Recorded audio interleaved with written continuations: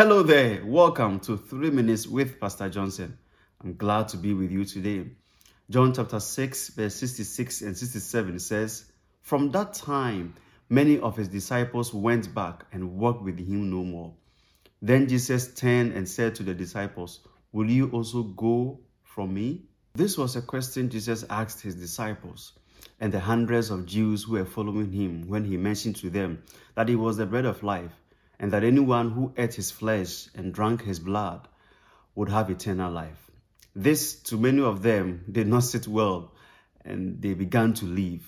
So Jesus turned to his disciples and asked them, "Will you also go away?" Beloved, we live in a world where everyone is looking for answers to their dying needs, and they will do everything possible to satisfy them. The poor is looking for riches. The rich man is also chasing after fame, influence, and power. The jobless is looking for jobs. The barren and the sick are all chasing after people they presume can provide them answers and help. Everyone is looking for answers. But the sad thing is that we do not have time to wait on God. Dear one, today Jesus is asking you the same question.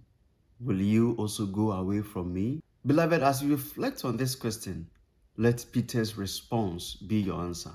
And he said, "Lord, to whom shall we go? You have the words of eternal life." There are many religions on earth, and there are countless things ready to take your eyes away from Christ. But set your eyes and your faith on Jesus, because only He has the words of eternal life. Beloved, stay blessed and do not go away and run away from Jesus.